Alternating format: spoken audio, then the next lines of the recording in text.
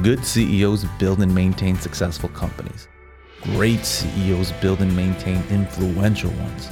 We're connecting with successful business leaders on how to create the impact within your organization that transforms it into one of influence at the CEO Roundtable.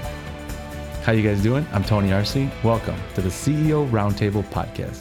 Today I'm joined by the co-founder at Omnia, Aldo Petruzzelli. Aldo, thanks for being here, brother. Thank you for inviting me, man. No, it's been this is lovely. I appreciate it. Can't wait. So, first of all, obviously, the name Aldo Petruzzelli, you're very much from Italy. Yeah, I'm very much. Yes, I'm from Italy originally. I came here about 4 years ago. Okay. Yeah. And the reason you came here was you were awarded, a scholarship here, right?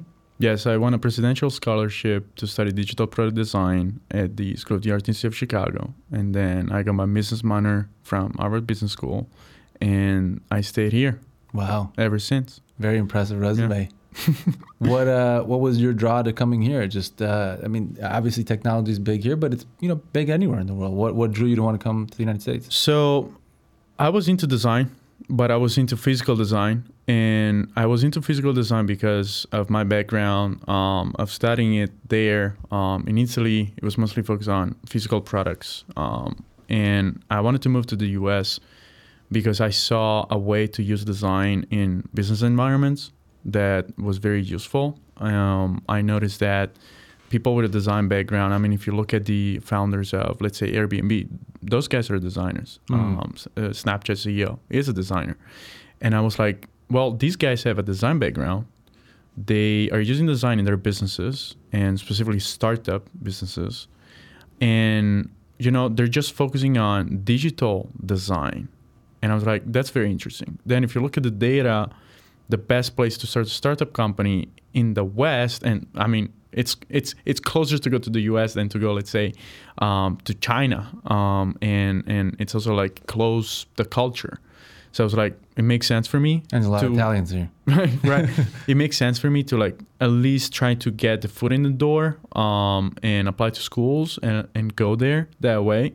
But my goal was always, I need to start something, and I need to start something that I'm passionate about. I need to start something that I can apply my knowledge and my experience to. And that was Augmented Reality, and that's how I got into everything else. And you're doing some really cool stuff, and we'll get into that, and we'll get into your thoughts about it. But what was it about the industry or design itself that drew you to it?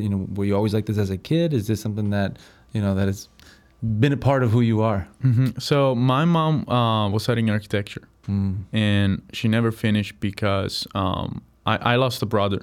I'm sorry. I lost a brother, and she was in architecture school when my brother had problem. He died of leukemia when he was 4. I'm so sorry. And she never got to finish school. So I grew up having in the living room all of these architecture drawings, technical drawings, the facade of really cool buildings in Italy, old and new. And I got into drawing, technical drawing, architectural drawing and things like that. But I really saw architecture as an industry that requires a lot of regulations. And I wanted to be in an industry. You need to have regulations in tech, but I wanted to be in an industry where you could move fast and create something from scratch and just launch it and just give it to the users. And you can do that with software. You cannot do that with a building. Right. It's Can you imagine? and I also saw the architecture path as something that you need to spend a lot of time on, and it's going to take years for you to maybe build something, maybe have your name on the building. And I didn't want to wait that long. I was impatient in a way to do something fast. But now that I'm here and I know what steps I need to take, I'm really patient and methodical. Yeah. But I wanted to find my industry as soon as possible. And I wanted to find an industry that was big enough for me to grow into. That was the goal. Okay. Now tell me about the culture part of coming here. How did that change maybe? Because obviously if you're talking about users, right, then it would seem to me that being in Italy, you would have a perception of what those users would be based on your Italian upbringing and culture. So then you come here and now you're designing in a whole nother environment, but also haven't been through university and, experiencing that. What was that like? I don't want to say culture shock, but if it was, what was that for you, and how has it changed your the way you view design? So, I mean, there wasn't much of a culture shock. I always say to people when they ask me that it's closer than you imagine. But yeah, obviously it's different. It's closer than you imagine if you look at the global scale of things, because there's definitely places where the culture shock might be higher than if you go outside. If you go outside the West, I mean, it's definitely higher, the culture shock. But my opinion on bringing diverse background on the team, or even if you're working on a product, is really precise. So I think that if you want to build a global business or a global product that everyone has to use, you need to be able to interface with people that come from different places, from different cultures, from different backgrounds, from different ideas, and ideas is important. And if you're able to do that, and you can do that in the US, because you can meet any kind of people. Like in the US, like who's the American average? There's no such thing. No. They don't even have English, not even the official language. I mean, the US doesn't have an official language. No. So that's the perfect place for me to like interact with each other, meet different people, and understand exactly what's my niche. Because one thing that I understood when I was like interfacing with like other people from different backgrounds and even like from different departments or with a different interest was, how can I create something for this specific niche, right? And every niche has a problem, and every problem can have a solution or like multiple solutions. So that's how I thought about, my experience here in the US. Culture shock, I mean, yeah, the food sucks.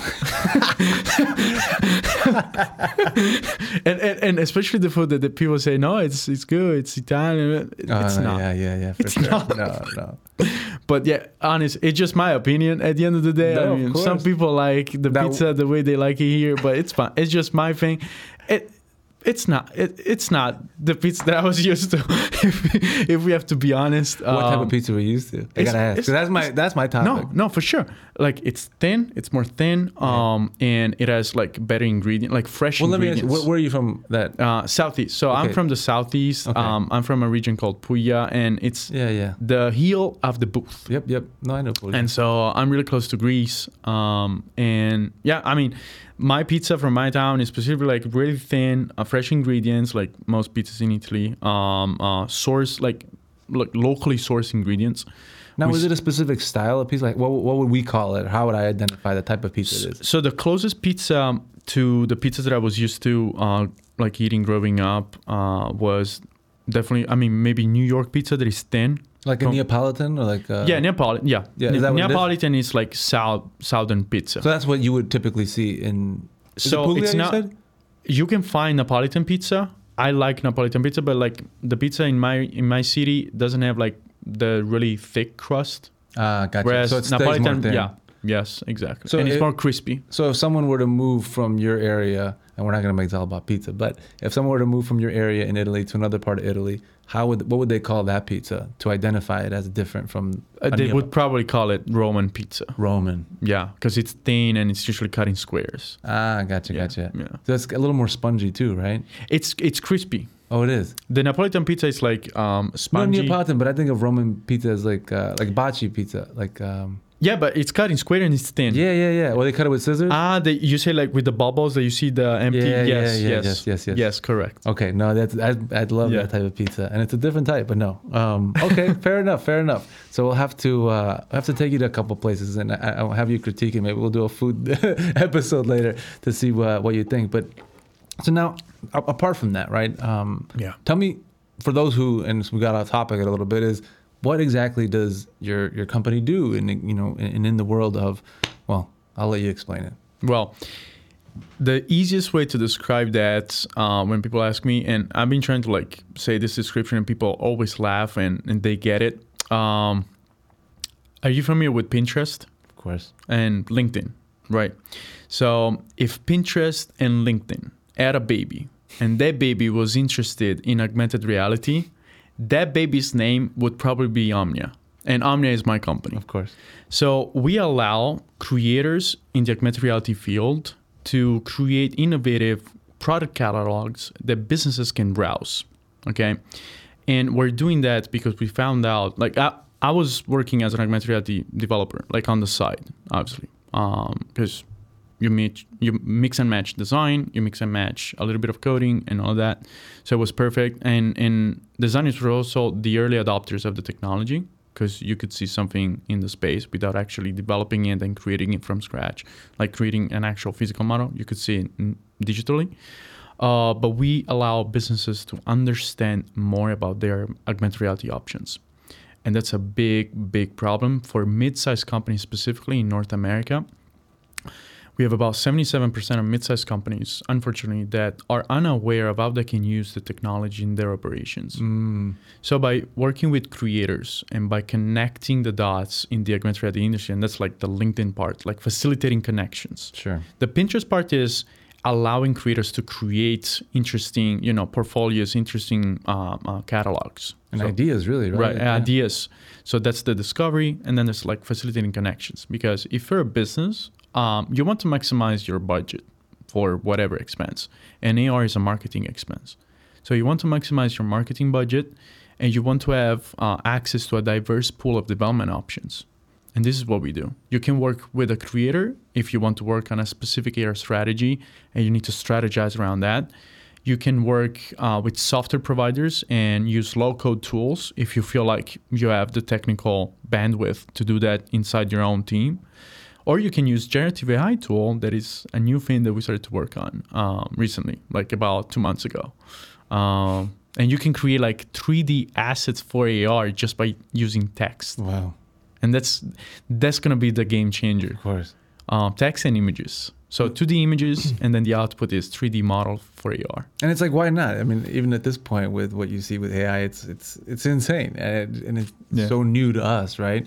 And I want you to talk about a little bit about that, because I know that it's very new, both from an augmented reality, but also that the role it plays as an alternative to glasses, right, or VR, right, in that world, that you're working on an alternative to that as part of what you're doing, right?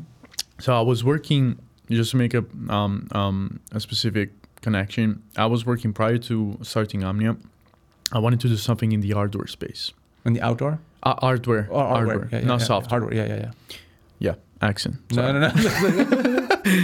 So in the hardware space, and what I wanted to create was something that would be considered an alternative device, a totally alternative device category to glasses.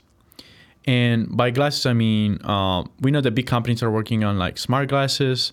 Well, Google had it like even a decade ago almost, right? And there was a huge privacy issue with that. Right. Because people were not ready. Because it's not about like tech all of the time. It's about like how people are socially accepting a specific technology. And I think AR and VR at the time were not, we're not there. And we're probably not there right now. I mean, not even QR codes at the time were there. Right. It wasn't until the pandemic. So it's always something that propels it. Yeah. And so what I wanted to do was creating the AirPods for AR. Because one of the major problems with the Google Glass, for instance, is that you had this fucking camera pointed at you at all times. Yeah. And people were freaked out. And then the AirPods came out.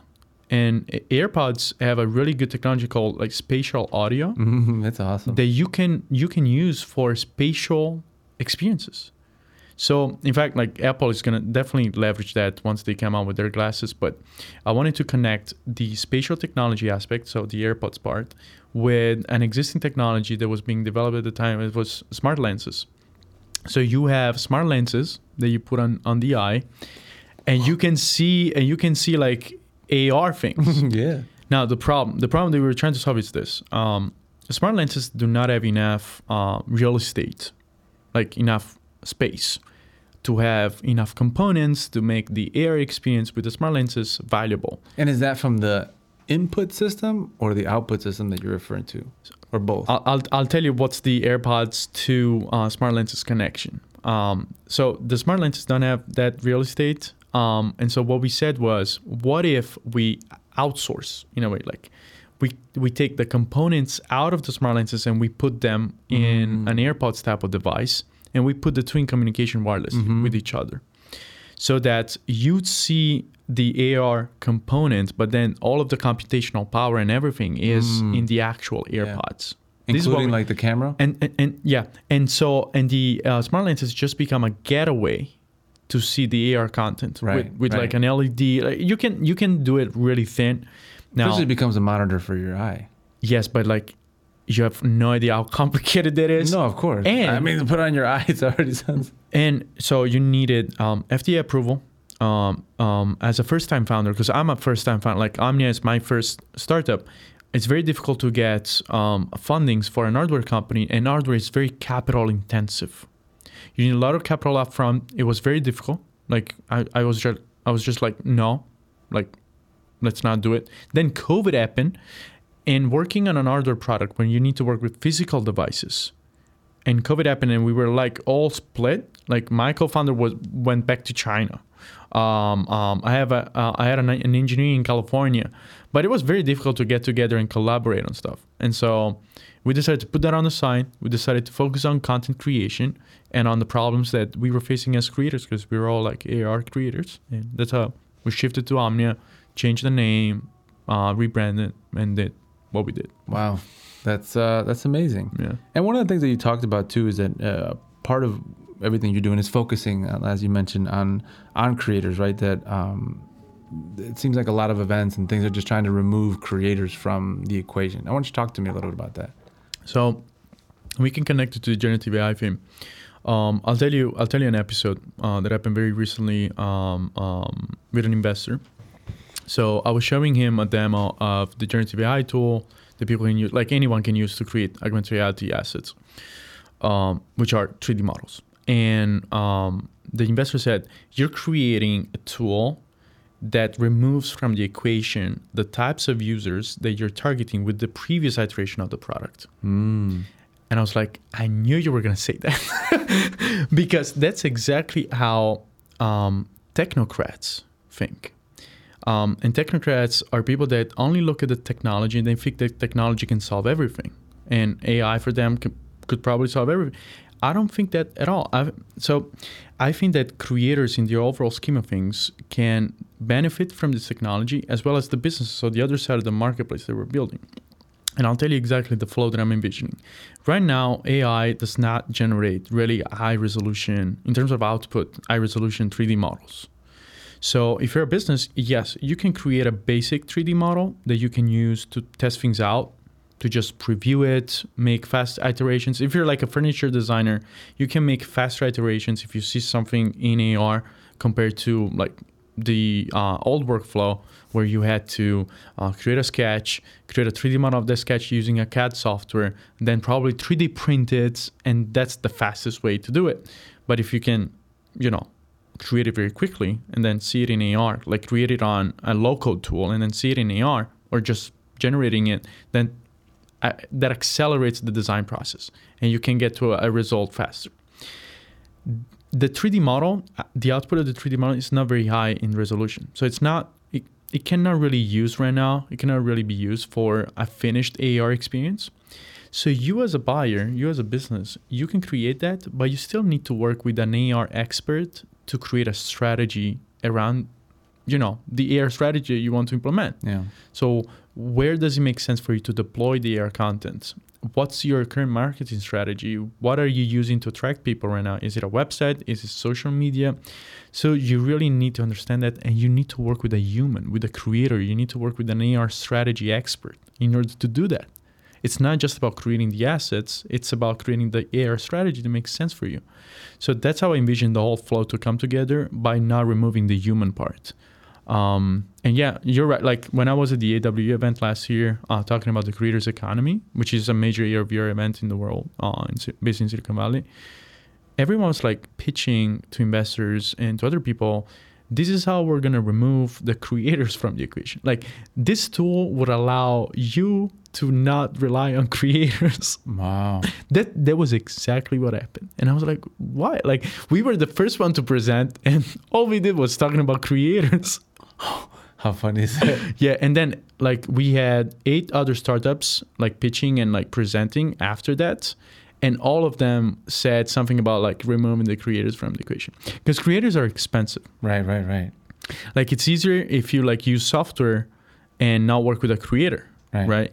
But we work on, vetting the creators that we have on the network. We have a diversified pool of creators, meaning that we attract creators that have a specific expertise in real estate versus furniture creation, like furniture experiences in AR, versus like retail versus e-commerce. So we have, the development pool that is very broad. Yeah. And that's the value proposition. Like our product is based on the users that we have in the network. Yeah. And it's easier for businesses to replicate features of a product, but it's very difficult to replicate a network. Very difficult. And it seems like it's going to have, it's already had, but the trajectory of the impact that it'll have on the economy, right? And talk to me a little bit about that too. So there's a report that came out recently that estimated the impact of AR and VR jobs based on the growth. Yeah. And I think the growth was a little bit conservative because of Meta. We can talk also about that. But yeah, it's supposed to contribute to US GDP around 2.4%. It's going to contribute to 2.5% of US GDP. That's a big number. Yeah. That's a huge number. Yeah. So, for those that are seeing this as obviously an opportunity, but also a place where, from an opportunity standpoint, to be creators and to become creators themselves, what advice would you give in the space now that, you're a little more seasoned experience and have your own, point of view that it sounds like differs from a lot of what you heard over there in Silicon Valley? So I think, and this is our goal, this is our like specific and only goal at Omnia, is to make sure that people can successfully transition from whatever technical job they had into an AR VR job. It's mostly AR, but the two technologies are like adjacent. So some technologies they use as a VR developer can be applied to AR, but I'll tell you why we're doing this. I don't know if you know the story of Uber, but the story of Uber was basically unlocked, like Uber unlocked its growth when it allowed not drivers with a specific license to drive, but anyone with a car to drive. So what happened there? It happened that they unlocked the supply side of the two-sided marketplace. If we look at that with the Omnia perspective, in the Omnia market, we're noticing that we have AR creators coming from 3 major markets. The software engineers, that is the total available market in a way, like the major market. We have about 4.2 million software developers in the US only, not North America, US. Then we have 3D animators. And then we have just designers that kind of have an interest in AR, but they're not quite there yet in terms of like skills. We want to pull creators from all these industries and allowing them to become AR creators that can actually work with a business on valuable AR experiences. Now, how do we do that? By focusing on the network, and we want to allow, in the future, we have this in the roadmap, but this is kind of what we want to do. We want to allow creators to share knowledge with each other. So if you're like an experienced AR creator, you can share, educational videos with other members of the Omnia network, and you can help other people starting out, AR, VR, developers that are in a group, like a student group at Harvard, because we ended up like doing something like that. And I can learn from an experienced creator. I can learn the tools that they're using. I can learn the tips from them. And it's just, and then I can share my work on the Omnia content feed that is going to be seen by businesses. And it's like human AI. It's like closing the collaborative learning. Sure. No, it is, right? Collaborative learning. Yeah, sharing knowledge. Yeah, however you want to call it. I'm not big on names. I just look at the meat of the thing, the outcome, right? The substance. Yeah. No, that makes sense. So, and for you, what is the vision for you, for the company? But as you see this evolving and progressing, what do you see in 2023 and beyond now? Well, I'm waiting for Apple to release the augmented reality glasses. Okay. And I think that's going to be helpful for us, like a small company. Mm-hmm. We have potential, but like we're a small company.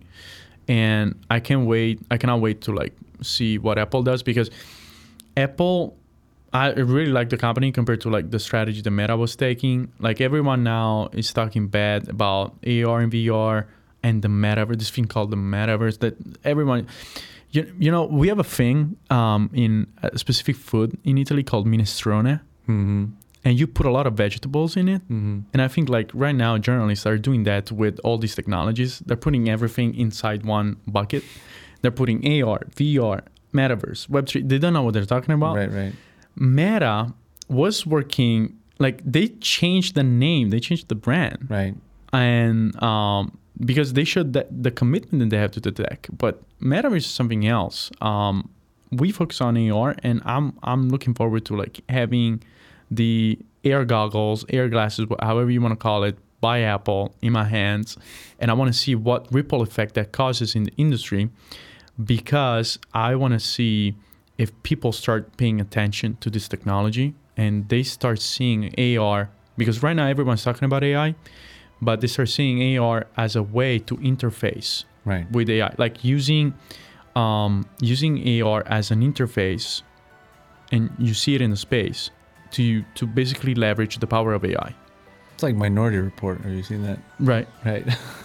Yes, something like that, but done right is very powerful. Absolutely. I mean, we can already see just in the few whatever months that we've had AI out. I mean, imagine interfacing AI would be and AI and AR are like adjacent. Yeah. It's not either or. Right. No, of course. I mean, it's like saying computer, right? Or whatever. Yeah. No, understood. Well, awesome. But I really appreciate it. It was a very insightful conversation. And, you know, I'm sure that in just a very short amount of time, things will even evolve even more. We'll have different conversations about it. And that 2.4% of the GDP will probably double at some point. So, hopefully. No, but I wish you the best. And again, thank you for being a part of the podcast and the community. Thank you for inviting me again. Yeah. Bye, everyone.